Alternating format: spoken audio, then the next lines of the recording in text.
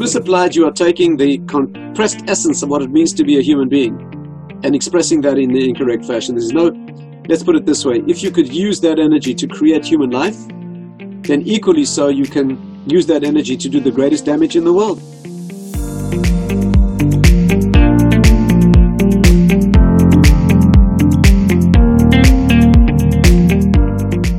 Hello everybody, and welcome to another episode of JTV, specifically the Jewish Wisdom segment.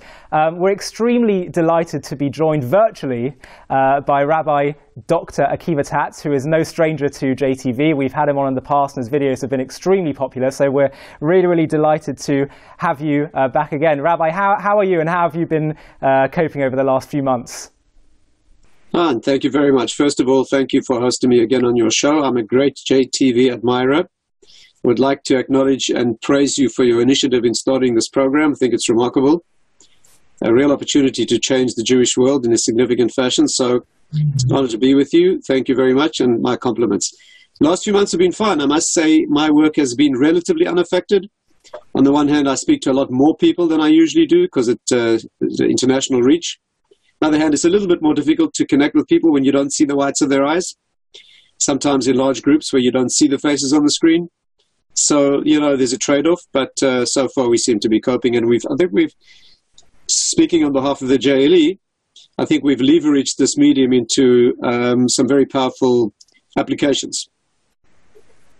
Absolutely. I think in some ways there's been, terrible suffering that's been experienced, and there's also been new opportunities which have emerged as a result of this complete change in dynamic. And I think in some ways the world may be changed for the better in terms of communication and reaching far more people than would have been done before. And thank you so much also for your kind comments about JTV. They mean a lot, and the feeling of admiration is very much mutual. Can we start by jumping into, we've got about 4 or 5 different topics that we'd love to cover with you today. And I want to start with something which I thought, this is a virus that is separate to the coronavirus, and I thought it was something that would perhaps be less of a focus as this coronavirus pandemic swept the world.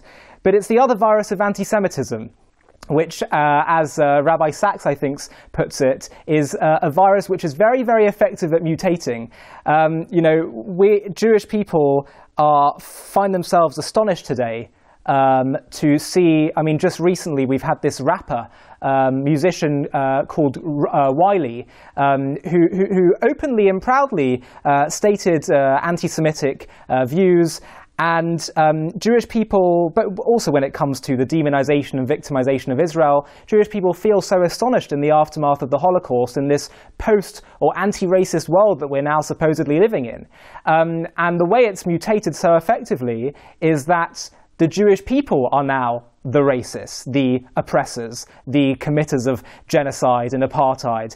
And so that's how it's mutated to guarantee its effectiveness today. And I really wanted to, because I don't believe you can explain anti-Semitism without looking at it from a spiritual perspective as well, because it is just so impossible to explain otherwise. Why is the world so obsessed with this tiny people? So I really wanted to get your perspective on what's really going on. Does the Torah, does Judaism have any answers to the deeper roots of what's really happening with anti-Semitism, how we can best understand it, and how we can best address it?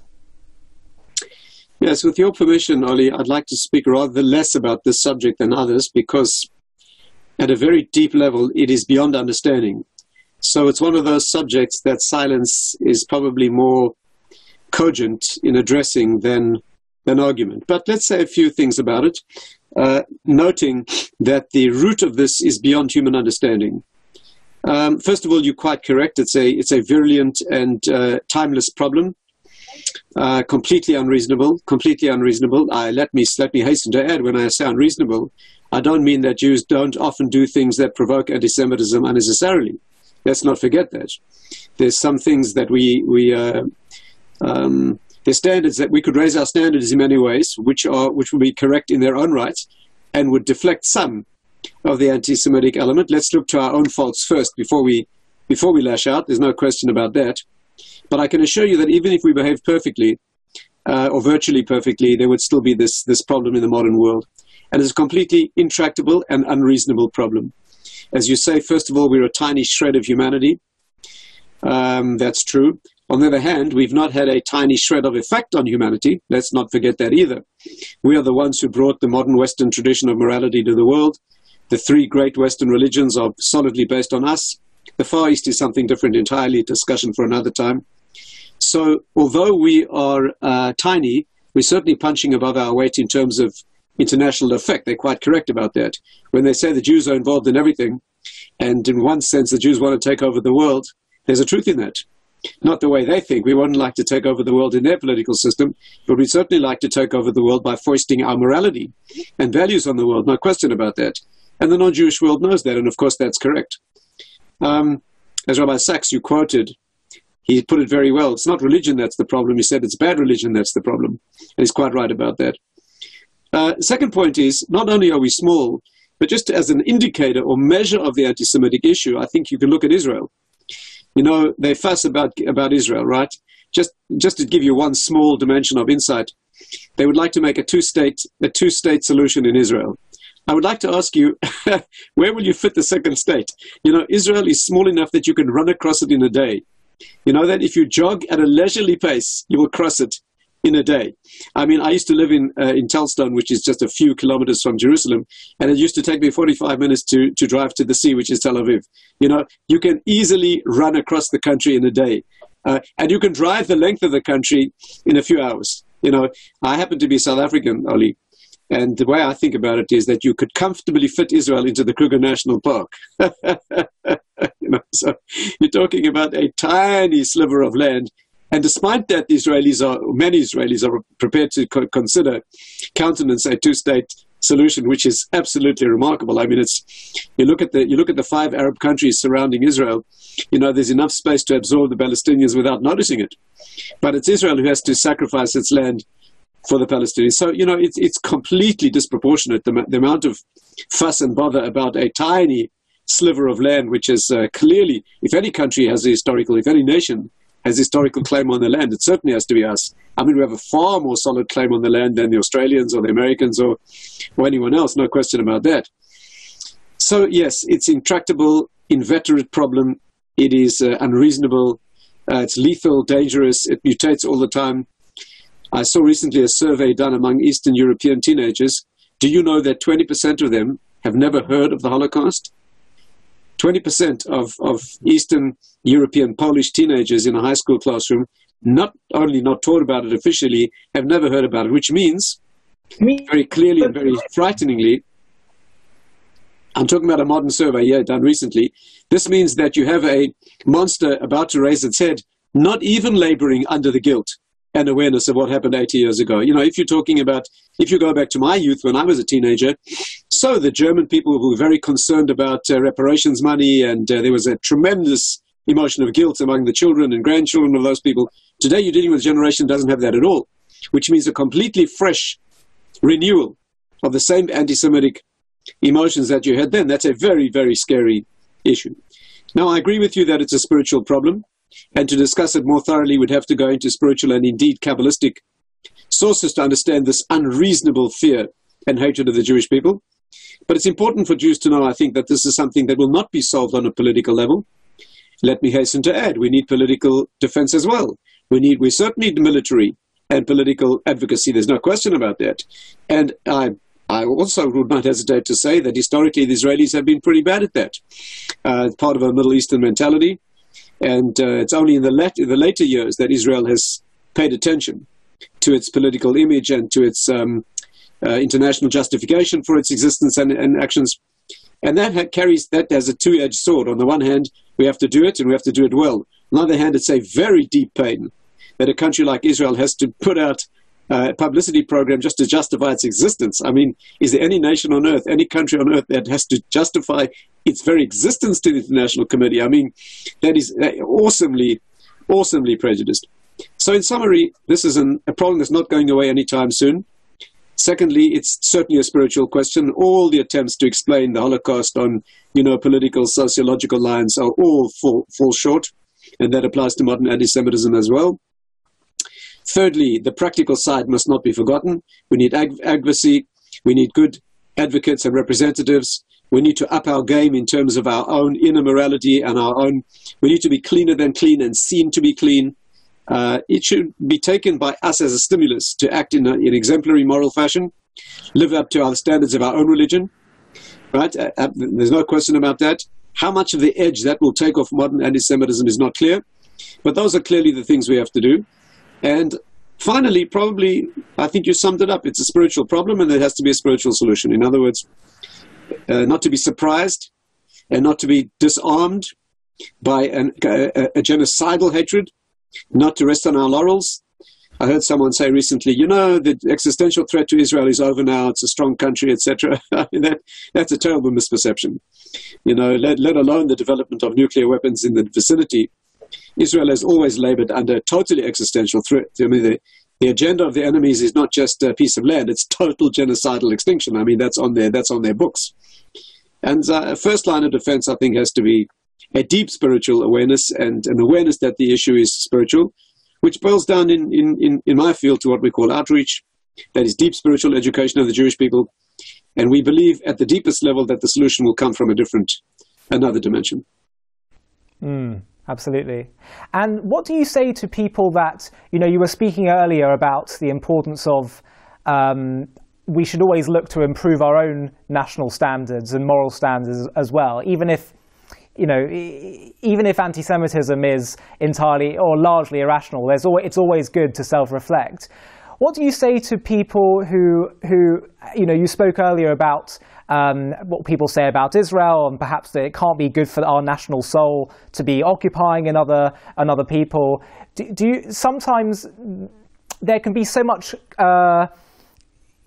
confusion between what are legitimate complaints and grievances made and what are just being fueled by anti-Semitism? How can you separate the two and clarify the two? Do you think there is even something valid to that? Do you think we should always be looking to extend the hand of peace in the Middle East and that kind of stuff? Because if you just assign everything to being anti-Semitism, then sometimes it can lead to a lack of self-reflection.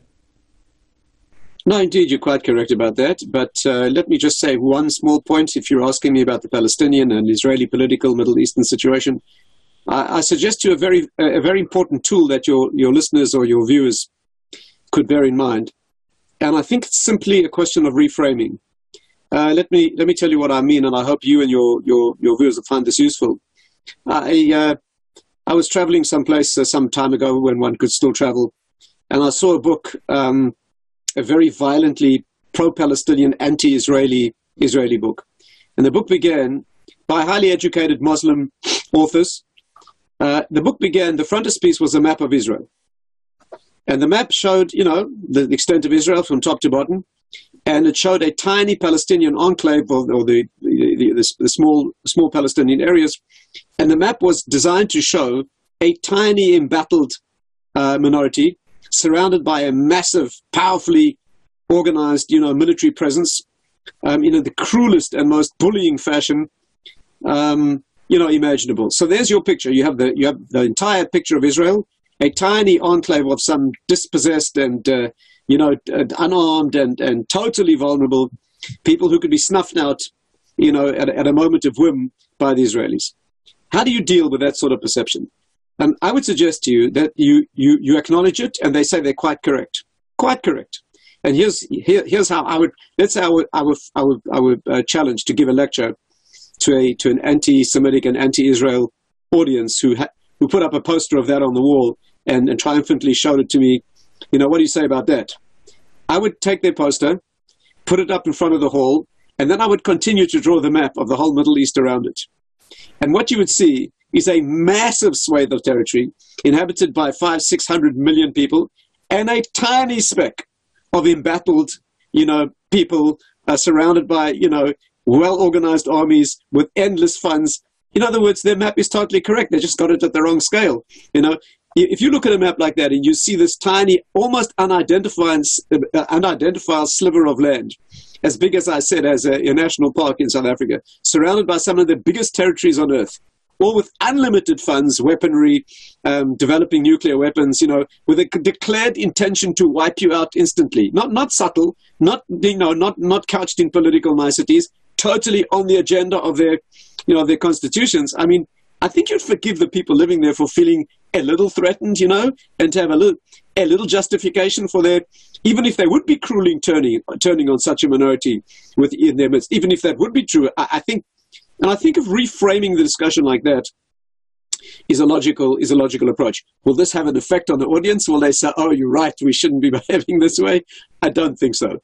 But I think the Jews need to be articulate. You need to, if you reframe a thing correctly, right? And then, of course, then they would say, well, Palestinian land and it's their land. Well, let's examine our land and our claim to the land. So I think that when it comes to logical presentation, we shouldn't fall short on that either. But as I say, we shouldn't be too invested in it. That will not bring the final, will not win the debate on that level. And can I ask, what percentage of people do you think can change their attitude of Jews and the Jewish people and Israel based on logic? And to what extent do you just say... Did you ask me what percentage change we can make? Yes, because in other words, when you deal with people who are buying into anti-Semitic tropes, it sounds like what you said previously, the majority of your feeling is that this is just something that is deeper than logic. So in other words, how much emphasis should we place or put our hope in defeating anti-Semitism with logic? So, I think very little indeed, but I think that doesn't justify not speaking up in logical and cogent fashion. There are a couple of reasons. The first reason is that there are people on the fence. There are reasonable people around the world who are on the fence. There are reasonable people around the world who don't think very deeply or are very influenced by the media storm against us on all levels. And I'm sure we could make a difference. Would it be insignificant difference or a significant difference? There's no telling. But certainly silence is taken as acquiescence. I think that's wrong. When there's a moral position to be made, I think you have a duty to make that point, even in the face of cruel enemies who will not register it. We should never be accused of having condoned a situation or tacitly accepted something. I think this is an important rule. When parents are dealing with a child who's acting out and misbehaving, not following the rules of the family, and the parents know that the child is going through an immature phase where no amount of argument will succeed, it's still very important to make the correct moral points. They'll come home to roost at some point. And therefore, when you have a correct moral statement needs to be made, and a correct justification, at the same time as an open admission of where we're wrong. Absolutely, why not? When we make mistakes, if we do things that are wrong, and whether they're Israeli military mistakes or political mistakes, or absolutely we don't claim to be perfect. I think it's a sign of strength to make those admissions, but at the same time to make a very cogent presentation of what's right about us. And one final point, if I may, since this discussion is your fault and not mine, I would say this: there's nothing more odious than Jews denouncing Israel outside Israel. Let me be clear about that. There's nothing more offensive than Jews denouncing Israel outside Israel. You want to criticize the Israeli government? Let me hasten to add, I'm no supporter of Israeli governmental and secular policies. That's not the point. The point is, it's the homeland of the Jewish people, and it's totally existentially necessary and totally existentially vulnerable. We saw that so powerfully, so recently. It's still living memory. You can go back to that. And therefore, a Jew to get up on the streets of London and make pro-Palestinian and anti-Israeli statements in the non-Jewish, first of all, it looks so ridiculous. What kind of a traitor? What kind of a person sells out his own family, no matter whether they're right or wrong? If you disagree with Israeli morality and politics, by all means, go there and rail against it in the streets and as vocally as you wish. Take part in it and try to make a change. Absolutely, you can be as vocal as you like. But to get up in the streets of the secular world, the non-Jewish world, and denounce your own people and your own homeland, I mean, it's just it's beyond understanding to see the demonstration of such treachery. Again, that doesn't mean you support them on every issue that you consider to be a mistake or immoral. But there's just a certain loyalty to family that should be obvious. I actually heard someone say to me, an excellent Israel advocate, he said that he often explains that that kind of action from some Jewish people as a way in which someone might respond to an abusive partner. Some stand up and fight against, some stay silent, and other people justify the action. So instead of, he says, I'm not so sure in what they're doing is treachery, but perhaps it comes from internalized trauma of, generations of anti-Semitism, that they end up just justifying the anti-Semitism. Ollie, I would not like to venture an opinion about the psychology of people who do that. I think it's, whatever the psychology may be, I think it's offensive and unjustifiable. I just wanted to finish this by asking, you said it's a spiritual problem ultimately. Are there any practical spiritual things that we can do in response? We can sum it up in one word as tshuva, which means coming back to our genuine Jewish identity. That is a genuine Jewish cultural, religious, deep spiritual attachment. You can sum it up as the word tshuva, and if you like, you can sum it up as the word God. Now, I don't think we'll have success overnight convincing the Jewish secular masses about that. We may make some progress in showing them that it's certainly not in human hands. I don't have to remind you that there are 4 or 5 individuals around the world who hold the power to annihilate basically the known world with nuclear, the Holocaust. And I think it's near miraculous that over some bottle of vodka or some drunken Washington or Moscow party, it hasn't happened yet. Anybody with any sense should see the vulnerability at that level. If that doesn't make you believe in God holding things back, I don't know what will.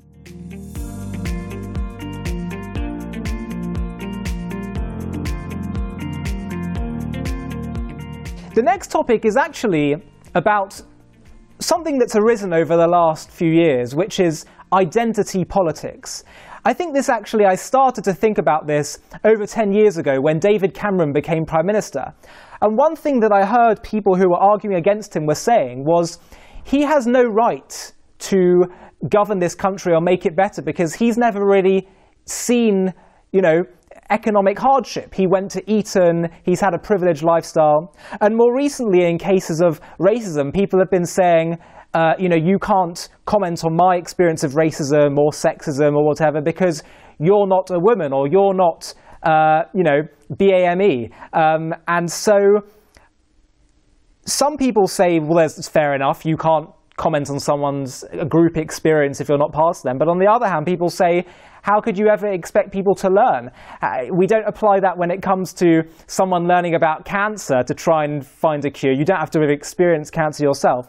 And so I just want to ask it from a Torah perspective, because I was just thinking recently about the fact that the greatest Jewish leader of all time, Moses, who brought the Jewish slaves out of slavery, himself grew up in luxury and was never himself a slave. And I thought, that's quite an interesting point.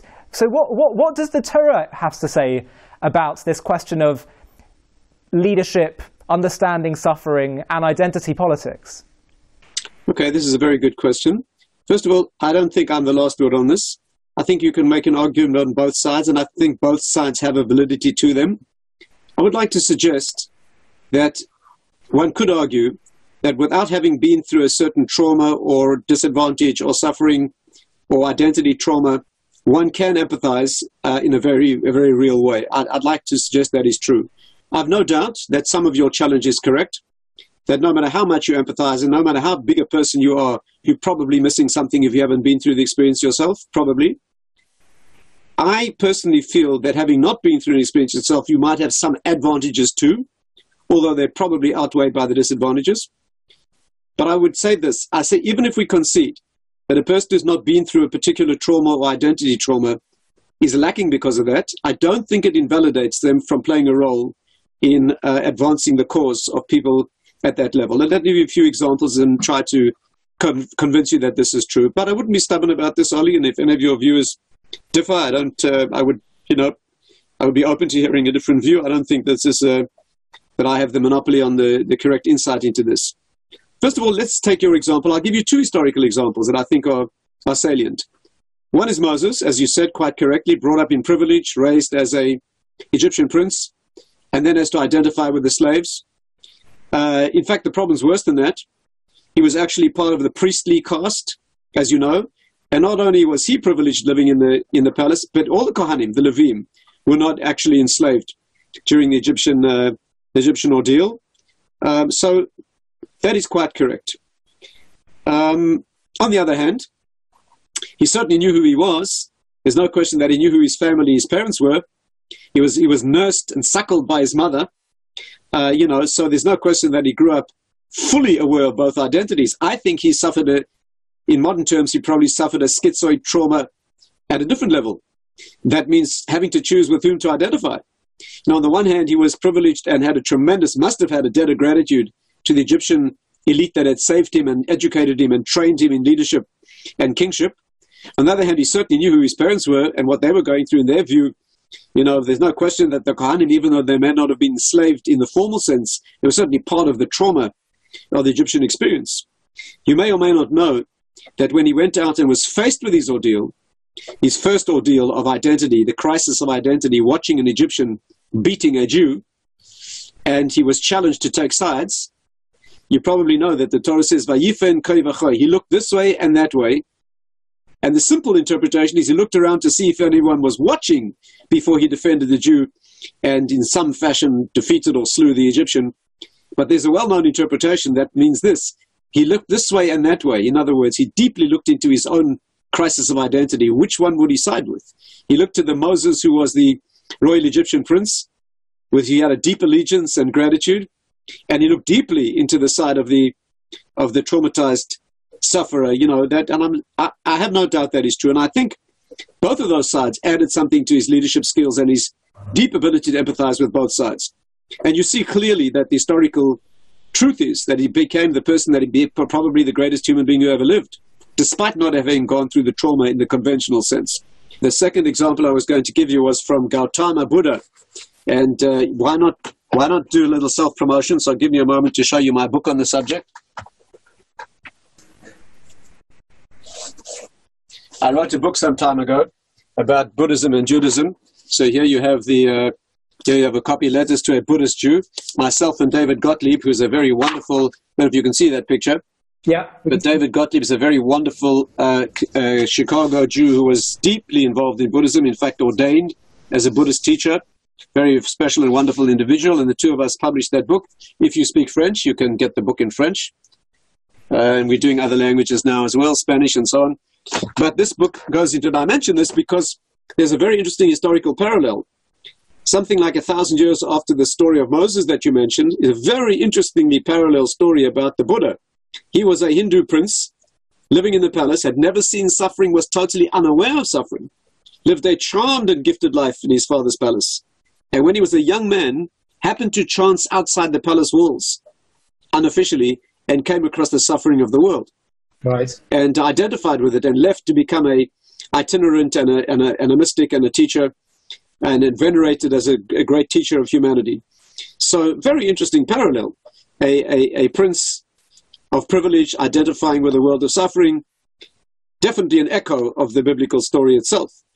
And it's very well known, and if you have any background or exposure to Buddhism, you'll certainly know that it's a deeply empathic path, where despite the fact that he was, and I think they would argue that because of his privilege, he was able to be shocked into an empathy.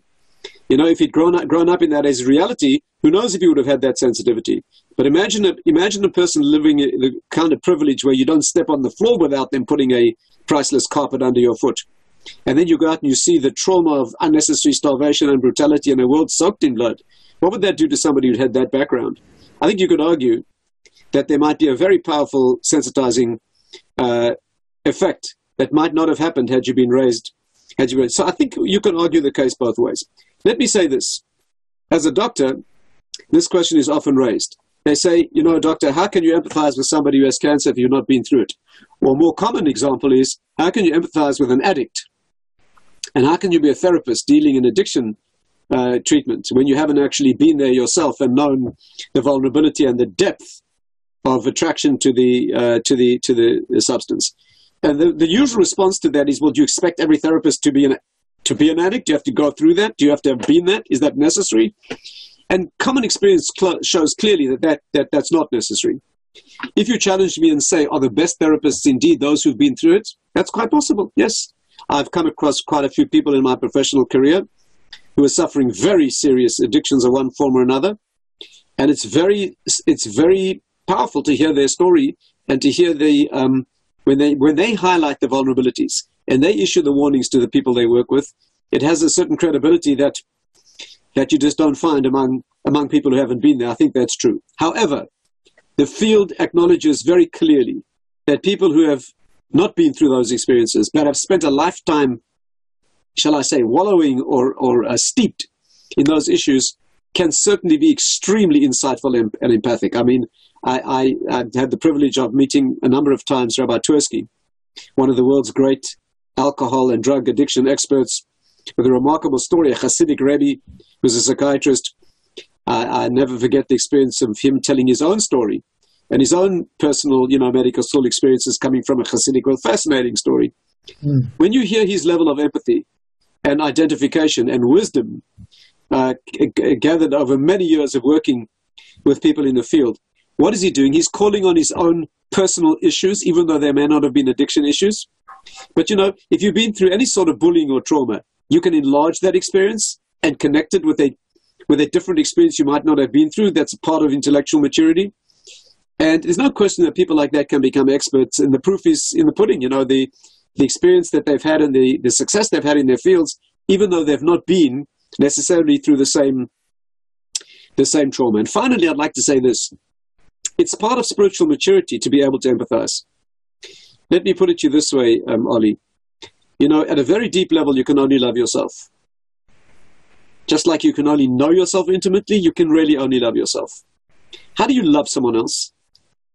The wrong way is to develop an I-thou relationship. I love you. That's not correct. Not only is it not correct, but it often ends up in a very immature love of self. Namely, I love you because you make me feel good, which really means I love you. As the great Bala Musa said, it's like saying I love fish. You know what you mean? You're going to kill it and grill it and eat it, and you say you love it. If you really love the fish, you'd put it back in the water and let it swim back to its mother. You don't mean you love the fish. You mean you love you and you're ready to kill for that.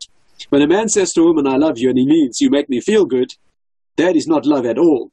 That is mercenary, relationship. That has a word in the, relating to one of the oldest professions in the world, which I'm not going to mention, but that's business or worse. Real love is love of self expanded to include another. Real love means I love myself deeply and richly, and I regard you as part of myself. When a man says he loves a woman because he understands his being extends into her, she's a part of his own being. A Jewish marriage is a reconstitution of an original oneness in the spiritual world. You found your other half and bonded back with it.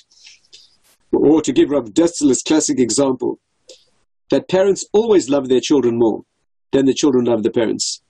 Parents always love their children more than the children love their parents because you extend into them. You've given into them. Don't love what you get. You love what you give. Our generation are trained that you love what you get. Someone makes you feel good, you love them. That is a very mistaken notion. If you give yourself to somebody unconditionally, you love them. And let me hasten to say this. There's a wrong psychological understanding, and some transmit Rav Dessler's teaching like this inaccurately. Like this. If I invest myself in you and give myself to you, of course I love you. You're part of me. It's a self-love. In other words, I've given myself to you. I've worked very hard for you. Therefore, I love you because it's a way of loving myself. That can be said very wrongly. Here's the correct way. I love you because you are me, not because when I've extended myself into you and I see yourself as a part of myself, when I see my child as an extension of myself, and I love them as I love myself. That's exactly when a teacher has a student, and they pour their creative energy into their student, and the student develops, and develops way beyond the teacher. The teacher sees himself or herself in that student, and correctly so, and there's become a oneness. The Hebrew word for love is ahava. It has two fascinating characteristics, that word. It's based on hav, which means to give, and secondly, it adds up to 13. Exactly the same number as the word echad, which means one. When two have become one, of course there's a love, much deeper than I love you. You've become part of me. A more mature person can love not only a spouse, but children as well, and a broader family.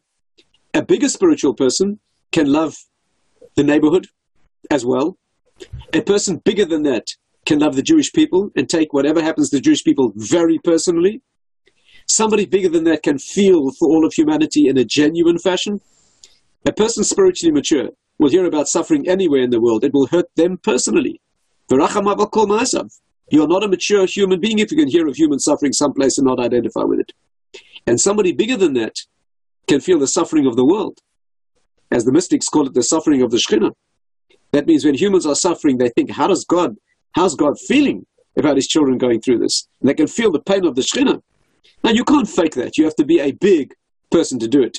And today you'll find it's very unusual for someone even to feel one other person's suffering. But a real love is an extension into self. You know, when I moved to Israel, I joined a medical practice there run by my brother-in-law. And once I was walking in the street in this little town, and an old couple, old Holocaust surviving couple, European couple, were hobbling down the road helping support each other. And he told me, he said, you see that couple, the first time they came into my surgery, they hobbled into the room, and they sat down across my desk, and the woman had an ulcer on her leg. And as she was moving her stocking to show me the ulcer, the husband leaned across the desk and he said, Doctor, we have a sore leg. We have a sore leg. Not she or it, we. A big person can identify with others at a very mature level. And if you get to that level, it doesn't matter whether you've been through addiction or not. When your child is going through a certain pain, whether you've been through that pain or not, Ali, you feel that pain. Not because you've been through it, but because you are part of that experience. And therefore, I think you make a good point when you suggest that it may be advantageous to have been through something yourself in order to identify with it, but I don't think it's necessary. You talk about gender politics or political politics or whichever level of prejudice and persecution you're talking about, probably some are easier than others to have suffered. I must tell you my personal experience. I don't mind admitting that as a doctor, I'll admit to you quite openly that when I deal with medical issues that I've suffered myself, or, whether it's, when I say medical issues, some problem I've had myself, some pain I've suffered myself, I'm much more sympathetic. I'm much more sympathetic. When I deal with somebody who has an alcohol problem, which has never been my issue, I just get very frustrated. Now, why are you doing this to yourself? I mean, it's very hard for me to empathize. But do you think that the reason why God chose Moses, as opposed to any other Israelite, part of the lesson the Torah is teaching us is that empathy can be achieved even if you are not yourself the victim? And the reason for that is we have a very interesting principle in Torah that any way a thing is in the world, it was designed to be that way. Again, anything that is in the world, not by human action, anything that is in the world because God created it that way, was designed that way. There are no accidents, which means Moses needed to be a person developing empathy from within Egyptian society. By the way, there were other reasons he needed that too. He needed a training in royalty and dealing with kings, and he needed that as well. But there's a very deep reason. He needed to draw the Jewish people out of an Egyptian reality. And he needed to deeply understand what it was and be part of that to wrench them out of it. But anyway, in summary, I would sum up by saying I think your point is cogent and valid. And I'm sure there's big advantage to be had by having been in a situation yourself. But I think for the reasons that I've argued, one can empathize very deeply and in a very real way, even if you've not had the particular suffering that the person you're dealing with has had. Yeah, and just finally, just before we move on, I can't help but think, isn't there something a bit sad that the only way we can love others is by tapping into our own self-love? Isn't that a bit sad that that self-love will always be the most powerful drive? Oli, let me warn here against misunderstanding this concept. There's an immature way to do this and a mature way. The immature way is to tap into your own self-love in an egotistical fashion and see everyone else as an expression of your ego. That is exactly not what I'm saying. But if you tap into your own self-love as a self-respect, an understanding of the genuine depth and cosmic proportions of your own soul, again, you can be a very big person, a very accomplished person, a super accomplished person, and have total self-awareness and self-esteem of your greatness with not a shred of ego. That's totally, I'm not saying it's easy. The ego is a very powerful enemy. But in Judaism, we are not looking.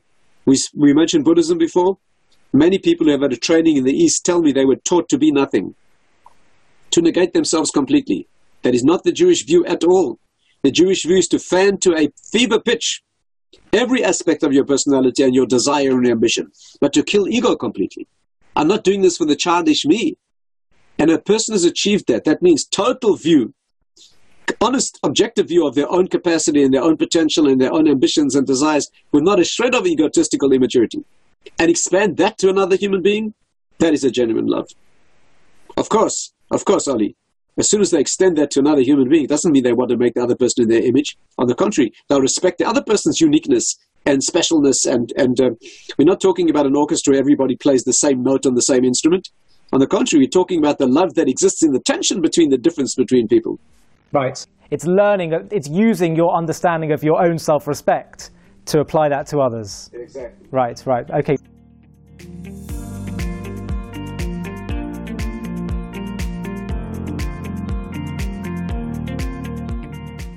I want to talk now about another, we spoke about ego, another human drive which God has placed within every single human being and asks us to use in the correct way.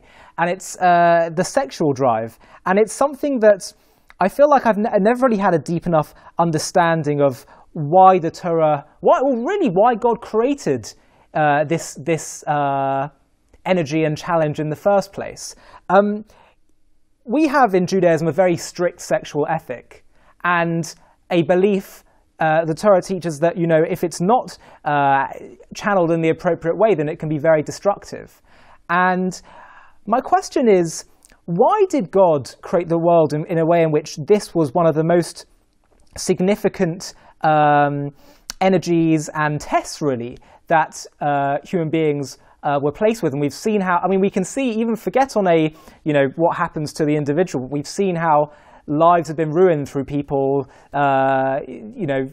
just not being able to control their sexual urges through, having affairs or underage sex or whatever it is. But I'm talking more on an actual, let's say, you have consenting adults, let's say, but it's not in the way that the Torah defines or permits sexual relations. What does Judaism believe is so destructive about this, and why did God create this as a test for human beings to? And what's really being achieved through this test? What's being achieved through overcoming this challenge? I think I understand your question. Yeah, this is a vast subject. We can't possibly hope to cover it in this format, but I'll say a few things that may be relevant. The first is, at the simplest level, God sets this up because he's very interested in this area. The reason he's very interested in this area is because it's a bonding of total oneness. This is a self-completion. And secondly, this is the source of the continuation of the human race. He's very interested in that. In fact, one of the things you left out in your question was the intense pleasure that can be generated in this area. And there's a very important reason for this.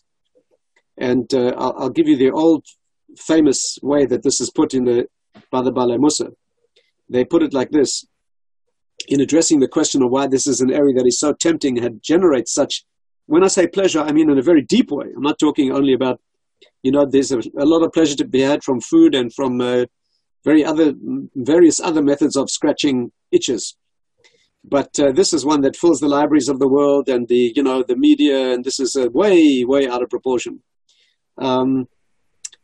Oli, do you know what the most intense human physical pleasure is, by the way? Scratching an itch. Okay? Scratching an itch. A real itch scratch, yeah. But nevertheless, this male-female thing, it goes way, way beyond that. Way beyond neurology and physiological functioning. And the reason for that, you asked, what is the reason God did this? So many ways to answer that, but I'll tell you this. The famous way this is put in the writings of the Balei Musa is, imagine you have a mother. She wants her child to eat. She's very interested that the child will eat his bread. The child's not so interested in bread. So the mother puts a nice thick layer of honey on the bread. Then the child eats the bread. And they have a good deal. The mother's interested in the bread. The child's interested in the honey. What happens is the child eats the bread. The mother's prepared to put the honey on, so the child eats the bread. That was a very good working arrangement. Of course, the next step is what we call a schlechter kind, a bad child. A bad child takes the bread from his mother, licks off the honey, and throws away the bread. That is your picture of sexual morality today. God spreads the honey very thick in this area because it has very important consequences. This leads to your intense completion as a human being, on a psychological, emotional, and physical level. The physical is always a vessel for the spiritual, and it is a fertile relationship. A fertile relationship.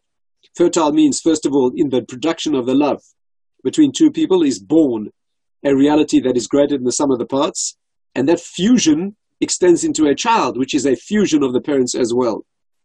You may hear in what I'm saying an overtone about why there's a spiritual damage and a spiritual negativity attached to infertile or non-fertile relationships. I don't mean a man and a woman who could not have children. I'm talking about relationships that are intrinsically impossible to have offspring, but without getting into those details. And therefore, God is prepared to spread the honey very thick in this area because it's very important for the survival of the world. A good child eats the bread and the honey. So they accept the intimate relationships with the responsibility and the commitment and the love. And a bad child licks off the honey and throws away the bread. And that is a good summary, I think, of some of the cheap and superficial immorality of our generation. Looking for the honey all the time without the substance. That's a superficial view of the subject. There's a much deeper mystical view, of course. The Ramban famously points out that in the union between husband and wife is the learning ground for the union between the human and God. In fact, there was a time in Jewish history where people were able to relate intimately with a focus on the spiritual bond. Today, there's a lost cause. Today we're satisfied if married couples are more or less functional and successful and, just more or less intact, let alone reaching into the spiritual world. Almost impossible. But nevertheless, it is a learning ground for something much, much higher. And just like there's a bonding of minds and a bonding of emotions, it's vested in a bonding of bodies that is very, very important. I would say that's a basic introduction to your question. Right. But what about specific? I understand. So what you're saying is it's a huge energy that can be utilized to create deep spiritual accomplishments and growth and connection. But I was equally interested in the test, the challenge. Is that just a natural consequence of any very strong energy that can be used for good? There's always going to be the danger that it can be used for bad? Or is there something, specifically being achieved in the resistance of overcoming sexual tests, like in the story of Joseph, where he overcomes the pressure of Potiphar's wife? I was asking sort of specifically there, what is being achieved in that sort of, resisting of temptations of the wrong kind of... To understand this, we'd have to go to the question of ordeals altogether, temptations, why they need to be overcome. This is a very, very big subject. But let's just pick out one point. You are quite right. The bigger a tool is, the more powerful it is, the more it can be used for good and the more it can be used for bad. It needs to be handled maturely. When a 10-year-old child asks his father for an electric drill, the father's not going to give it to him because he's going to drill a hole in the cat, Yeah. And the more powerful your tool is, when you're working with a small electric current, you can power a few lights and a few appliances. When you're working with the high tension lines that power a city, you can do a lot more with them, but if you get it wrong, you get fried. And there's no question about that. This is a very potent area of nuclear energy that is the key to survival of the world. What greater act could a human being ever do in the world than create a human life? This is beyond stupendous. I mean, it's beyond human comprehension that a person could do that. And that's why we focused on that as a core human activity. And of course, it carries the highest voltage. Right. And when it's misapplied, can you perhaps help us understand a bit more? Misapplied, you are taking the compressed essence of what it means to be a human being and expressing that in the incorrect fashion. Let's put it this way. If you could use that energy to create human life, then equally so you can use that energy to do the greatest damage in the world. And therefore, it's an area of such intense Torah regulation, right? Intimacy in marriage is a very, very important part of Jewish marriage, but it has to be carefully clothed in sanctity. And therefore, we have very, very careful rules about expressing it fully and in a way that distinguishes us from animals. Very important that. That's why we attach such a privacy to this area, not like animals functioning in the street. In order to assert our difference by asserting this area very powerfully and uniquely human, with uniquely human dignity. It's also the reason why it's a pre-messianic ordeal, because as we move through history, we move down in the spiritual body. And of course, the last part of the body is the part that generates children. The legs are extraneous to the body. And so as we move through history, we move down through the human form, and therefore the pre-messianic ordeal will be a test in this area. And you see it, you see how low the morals are, and the refinement is in this area where the spiritual value here has been translated into mere flesh. Absolutely.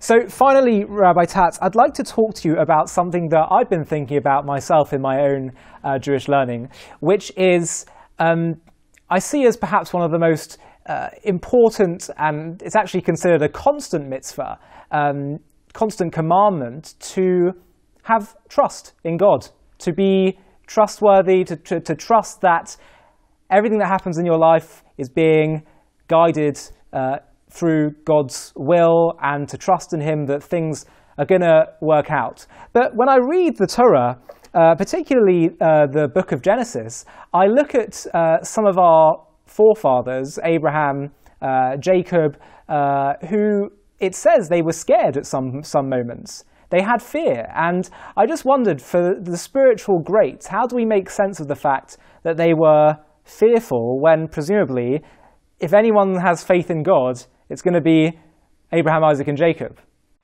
Okay, this is a wonderful question, a sophisticated question. Good observation, Ollie, and deserves a full answer. I can only give you a sketch of outline to this question, and perhaps give you references for deeper study. There are many ways to answer your question, but I'll choose one which I hope you'll find meaningful. Let me begin with an introduction. The brief introduction I would like to posit here is that bitachon, which is trust in God, does not mean believing that things will be good. Let's get that clear. The simple, uneducated view of bitachon, or trust in God, is trusting that things will be good. Right? You believe enough and you trust enough, it will be good. That is completely wrong. That is completely and utterly wrong. The classic source for this, although there are many, is the famous Chazon Ish. The Chazon Ish, who died in 1954, wrote a classic work in this area. It's known as the work is known as Emunah and Bitachon. And the very first section of that book, he makes this point. He says, many people think that Bitachon means trusting that things will be good. That's completely wrong. Things will not necessarily be good. Bitachon means that whatever happens, happens from God. Let me say that again. Bitachon means trusting that whatever happens to you comes from God and is measured correctly and what needs and is meant to be. It does not mean whatever comes will be good. By no means. He adds with an addendum which is fascinating, which is not a subject to discuss now, and that is, if you trust deeply enough, it will indeed be good. If you trust deeply enough, that means you are so totally dependent on God, so intensely sealed into Him, so to speak, with your relationship, then whatever you believe will be what happens.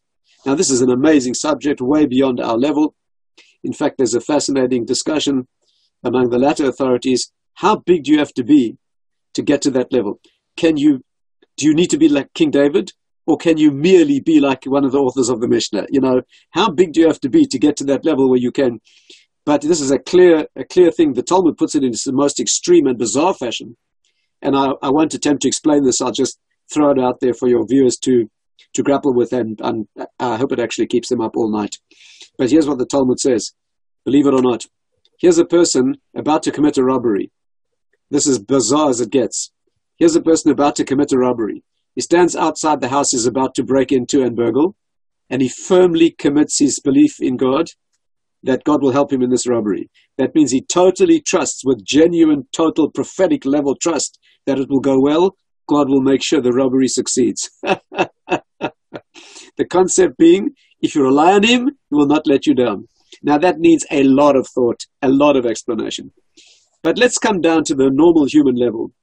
Says the Chazon Ish, that bitachon, trust in God, does not mean it will be the way you want or good. It simply means that knowing that things are not random. That's what trust means, that your hand is held in a bigger hand, and whatever happens is being conducted by that hashgacha, that immanence, and that divine providence. Believe me, that's a big level to get to. But it's childish to think that that you will it to be good, it will be good. That is certainly not When I say good, I mean in the immediate sense. Everything's good in the long term, but the way you will experience it being good now. That's a very important introduction. Let me move to answer your question more directly, having laid that down as an example. And please note, what I'm about to tell you is only one avenue of access to your question. It's only one dimension. This should not be thought of as the total answer, but it's a very important beginning, and all I can do is point the direction. You are quite correct that our forefathers were very anxious in certain situations. Very anxious. When Jacob was about to meet his brother Esau, he was very afraid, as the Torah says, and made all sorts of preparation to appease him, and an extreme prayer, and a preparation for war in case Esau would attack him. When Yaakov dealt with Lavan, he was very anxious. He had to escape to get around Lavan's defenses. There are endless or many examples of our forefathers, in fact, manifesting great fear. However, let me point out to you that the question is even worse than that. Stay with me carefully. Not only do they manifest fear in those situations, the background is that they faced other life difficulties with no trepidation at all. It's not only that they manifested fear there, they contradicted themselves. Let me give you this example. Here's Jacob, here's Yaakov. This Yaakov, who's in abject fear of his brother Esau, who might attack him and kill him. This is the Jacob who left his father's house and says about himself that I wandered into the wilderness with only my staff. Only my staff. No friends, no army, no bodyguards, no weapons, nothing. And he ends up on a lonely mountaintop where there are hungry mountain lions. Okay? Not a flicker of fear. He's aware that he has to do something to defend himself. Something. So he assembles 12 stones around his head when he goes to sleep that night. That's the amount of effort he finds necessary. You know, Ollie, picture the hungry mountain lions approaching him while he's sleeping. You know, here's a victim that we can eat. And they see 12 stones. No, that we couldn't. No, that's beyond 12 stones. No, you know, barbed wire fence maybe, but 12. What is going on? Yaakov knows that all it takes is a token effort. The rest is done by God. You have to make an effort. That's clear. You have to put stones around. You have to do something. But this is the man who is so unafraid that he sleeps in the open with lethal animals all around him, with such trust in God that all he needs is the merest token of an effort. And this is the man that when he meets his brother Esau, is in abject fear. So when we expand your question, you'll see that there's a contradiction in their own behavior. And let me point out one very, very interesting and important resolution of this question. And again, I say clearly this is not a full answer, but it's a very worthwhile direction for research. The real answer to your question, the full answer, requires an understanding of which divine promises can be changed and which cannot be changed. When these great people, right, when God says to Jacob, I will protect you, a divine promise of protection. Doesn't get better than that. So on the one hand, there's a divine promise. On the other hand, then why are you afraid of your brother? God told you he'd protect you.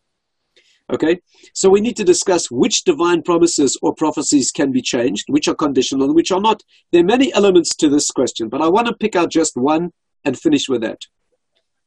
Note carefully the great forefathers of the Jewish people that you mentioned in your question, and note carefully where they were afraid. And you'll notice it was always in interaction with another human being. When it comes to hungry mountain lions, not a moment's fear, not a flicker of emotion. When it comes to a human being like his brother, reason for fear. When it comes to the same Yaakov, and it's a Lavan, reason for fear. And you find this theme repeated throughout the Torah. There are so many examples. Here, I'll give you one.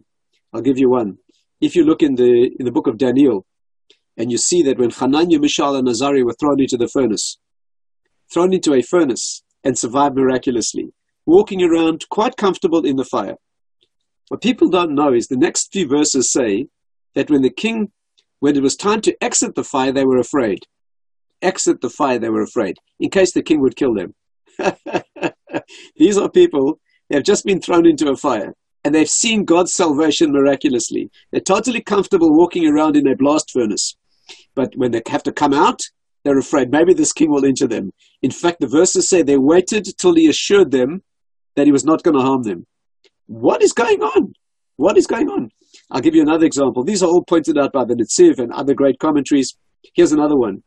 Also in the days of Daniel, Daniel was accused by his courtiers. He was an advisor to the king, whether it was Koresh or Darius, whichever the king was at the time, but the king of the Persian Empire. And the non-Jewish associates of Daniel accused him to the king of being disloyal. The king said, I think you're wrong. He's a loyal servant. He's my advisor. But in deference to your fears, you know what I'll do? I'll throw him into a den of hungry lions and see what happens. My understanding is he is such a spiritual giant, he'll be protected miraculously like his friends were protected in the furnace. If I'm right, you'll see. If I'm wrong, he'll be devoured by the lions. And you know the famous story, Daniel was put into the lion's den, and not only didn't they eat him, they licked his feet, and, miraculously. But read the next verse. The next verse says that the king sealed the mouth of the lion's den after throwing Daniel in, because he was concerned that his human enemies might come up to the place and kill him with their spears or their arrows, and then say that the lions ate him. Which means the king had no qualms about exposing Daniel to hungry lions, but was worried that human beings, despite that divine protection, might be able to kill him. This is a theme that is repeated throughout Torah.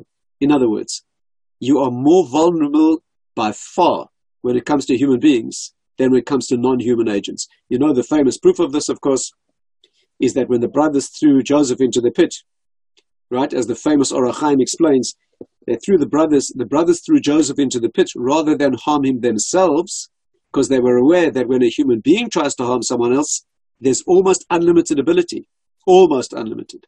Great latitude in how much you might harm someone, whether he deserves it or not. But no self-respecting snake or scorpion is going to touch anyone unless that's decreed from God, because a snake or a scorpion has got no free will. And this theme is repeated time and again. I'll give you one more example. Here's one more example. In Tachanun daily, we say, Vayomer David al Gad. David said to God, Nipla na b'yad Hashem, let us fall into God's hand, ki rabim rachamav, because his mercy is very great.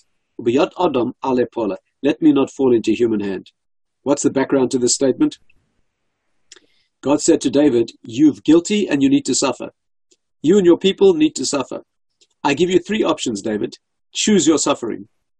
You can have a plague, epidemic among your people, or a famine for you and your people, or a war. I give you 3 options. Which would you like? And David said, Nipla na b'yad Hashem, I choose to fall into God's hand, not into human hand. Human hand means a war. God's hand means a famine or a plague. Why he chose the plague over the famine is a side point. I don't want to get into that now. But the point is, let's eliminate that for now. There was the choice between a plague, an epidemic, or a war. David said, I'll choose the epidemic. Why? Because that comes from you and it'll be merciful. There's no trusting a Philistine soldier. In case you think whatever happens to you comes directly from God, no. If that's true, flip a coin. Every bullet has your name on. Every Philistine sword has your name on. You're not going to get what's not coming to you. No. David said, God, I'll deal with you. With you I can trust I'll get what I deserve. But a human being could harm me more than I deserve. There's no trusting a Philistine soldier. By the way, do you know that the Chasam Sofer actually rules this into practice? Do you know that? Amazing. Chasam Sofer says, let's say you're stranded in a dangerous situation and you have to escape. You're caught in some far-flung place and there's great danger to your life and you have to escape. And you have 2 possible routes of escape. One is through a war zone and one is through an epidemic zone. Says the Chasam Sofer, all else equal, take the disease. Because we learned it from King David. Because in the epidemic, you'll only get no self-respecting microbe and no self-respecting coronavirus is going to touch you, right? Unless it's been ordained, because it's got no free will. But go through a war zone where humans might attack you, there's no telling what could happen. Now, this is a massive subject, and it's a very scary subject, that humans could put you in a situation of danger in which you might be harmed more than God would have done otherwise. Very scary subject. But if you'd like to understand it more fully, read my book, Will, Freedom, and Destiny, which has a detailed chapter on all the sources in Jewish literature that explain how, in fact, I'm just doing that book in Hebrew now. I hope in a few weeks it'll be out. And not only that, in the Hebrew book, the way I'm writing the book is the first half is a translation of my English book, and the second half is all the primary sources actually printed out. Oh, wow. So you can actually read the Or HaChaim, and I have some rare sources that are hard to find. I'll print them in the book. So when that book comes out, Oli, please ask your viewers to buy 2 copies each so they understand it very well. Rabbi, I must ask, because at the time of Purim, a few months ago, I heard a fantastic talk where they were the rabbi was explaining that one of the key messages of the story of Purim is that no matter what human beings may try to do, God even, it says the king put the ring on Haman's finger, and the king is a metaphor implies God. To me, it seemed like he was saying one of the key messages of this, no matter what it's ultimately all human folly, because whatever Haman tried to do, ultimately God would make sure so that the Jews would... This is a great question, and it's a good point to end if you don't mind. You're quite correct. And let's sum up with this point, because it's a very important point to remember. Although human beings are more dangerous than non-human agencies, and human beings indeed could put you in danger that would not have happened otherwise, at the end of the day, what happens there is up to God. Let's not forget that. When the Persians put you in danger, or the brothers, no matter what happens to you, whether it's by human or non-human agency, God signs off on it. Let me be clear about this. So what's the difference? I'll explain.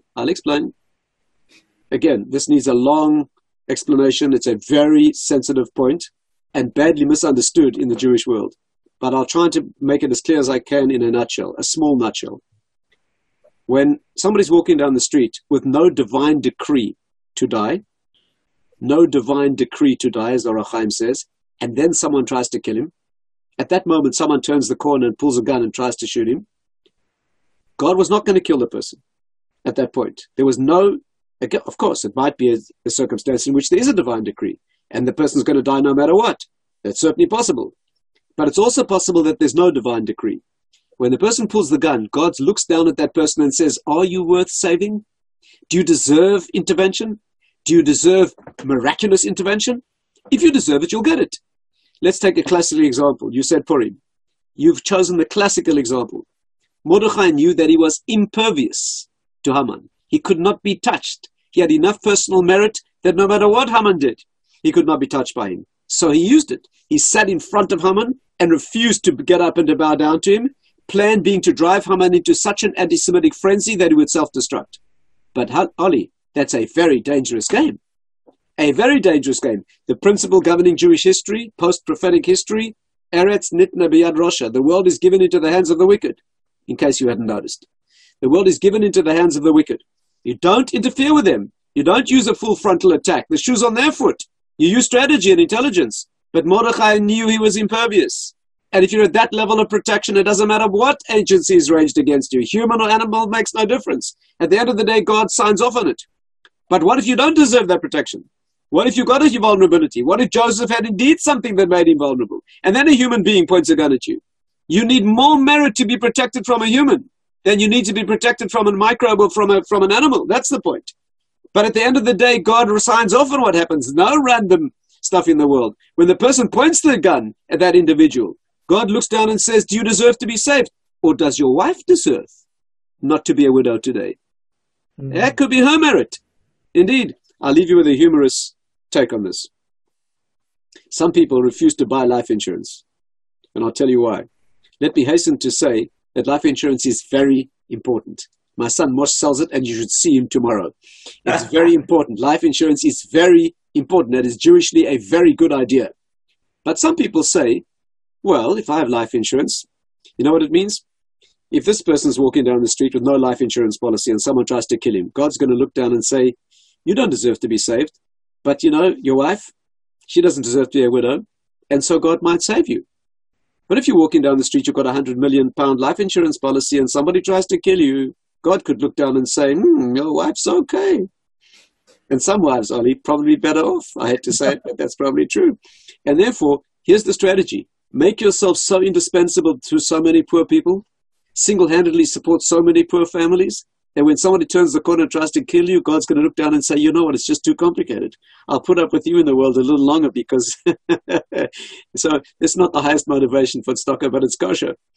In other words, bottom line, human beings are more dangerous than non-human agency. Our forefathers were afraid of human threats because you need miraculous merit. You need to be greater to be protected from a Haman or a Bilam or an Esav.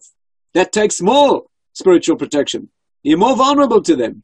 When you cross the Jordan with his thing and hungry lions and all that stuff, you'll get exactly what God has decided. But when a human puts you, this is exactly parallel to the Talmud that says you should not put yourself in danger.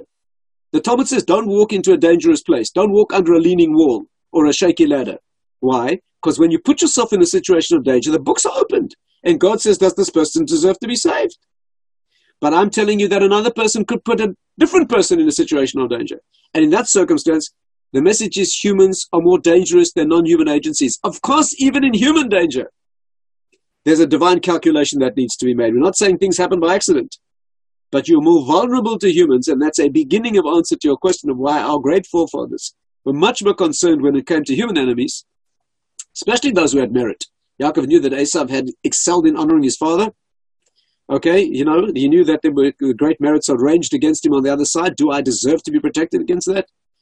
That is an introduction to the subject, but it needs a lot more discussion. I've learned that there was the Rabbi Akiva and other rabbis encouraged Jewish people to say Gamzu Latova, that when things happen to them in life, this will be for the good. And I understand that you said that even the others were worried about what was happening to them, that maybe they wouldn't have the merit.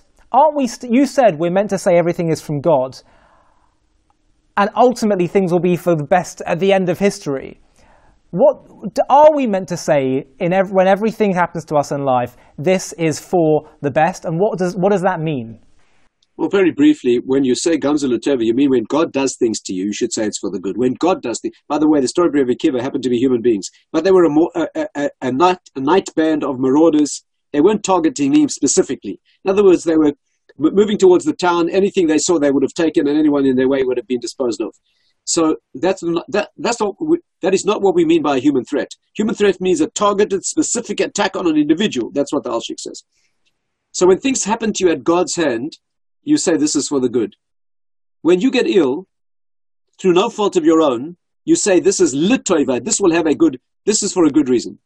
This does not apply to you making yourself ill.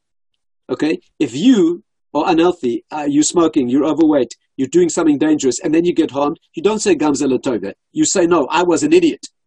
But let's be clear about that. Gamzu Latova is when God does things to you where you do not ostensibly deserve them. You've not done something irresponsible. Okay? And something turns out to be the case completely what we call an act of God. The mature response to that is, this is bad, this is painful, okay, I acknowledge that, but it will be for good. There's a reason that he's doing this to me. Either I'm suffering for the generation, or it's refining my spiritual rough edges, or, Oli, the Ramchal, maybe next time we meet we can talk about this. In the Derech Hashem, the Ramchal does something beyond stupendous. He lists the 12 reasons for why things happen in the world. 12 and only 12, and he tells you what they are. Now, unfortunately, he doesn't tell you which of those reasons applies to you in any given situation. That takes insight, and it takes Torah insight. But there are 12 reasons, and he lists them for why things happen in the world. Punishment is only one of them. There are many reasons that things happen in the world. Spiritual refinement, Gilgulim, that means a leftover from previous lives. It could be suffering for other people. There are many, many reasons, 12 reasons why things happen in the world. And it's not necessarily easy to identify which one. But if it happens to you because God put you in the situation, he generated this illness, and no accountability of your own. It's a genetic thing, or then you say Gamzu Latova. Absolutely, that a well-adjusted person acknowledges the pain and the suffering, makes the correct takes the correct practical steps, and understands that if God did it, he knows what he's doing. That's what it means to be well-adjusted. But you have to understand it has its limits. You don't say that when you do something silly and harm yourself. Then you don't say Gamzu Latova. But if a human being curses me, do I say Gamzu Latova? Someone upsets me? So let me give you the answer of the Chinuch. The Chinuch says this. Even if it was the person's malicious motivation, even if it was, like I said, a human being can harm you, curse you, beyond what you indeed deserve. A mature person says, an immature person lashes out and blames them. A mature person takes the correct defensive action and appropriates blame appropriately, applies blame appropriately, not to the extent of revenge, that's going too far, and then looks inward and says, I must have needed this. And had I not needed it, I would have been protected because God signed off on it. And therefore, when King David was cursed, as you know, Shimei ben Gera cursed him, right? He said to his soldiers, don't touch him. Don't touch him. God gave him permission. And if he's doing this to me, there's a benefit that I can gain. And he had very specific benefits in mind. So a well-adjusted person, instead of saying that, why is your spouse doing this to you, and how could God do this to me, and why did I deserve to marry a woman like that who rides a broomstick at midnight, and all that kind of stuff. No, a mature individual says, this was given to me, I must need it. How can I grow from the situation? Absolutely. Thank you for this opportunity to speak to you on your channel. I wish you the greatest of success. It's always a pleasure to do. If you honor me by asking me again, I'll be very happy to do that. Amen. And Rabbi, thank you. Honestly, it really is a genuine honor to be able to speak with you and to broadcast your words of wisdom to our audience. So thank you so much, and until next time. Thanks, Ali.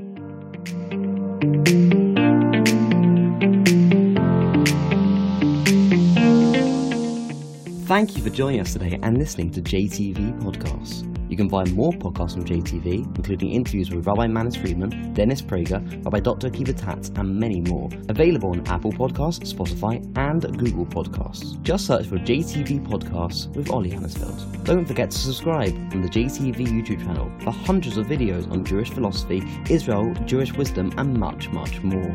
Please consider supporting us so we can continue to grow. Just visit paypal.me/JTV channel. Thank you for listening and have a wonderful day.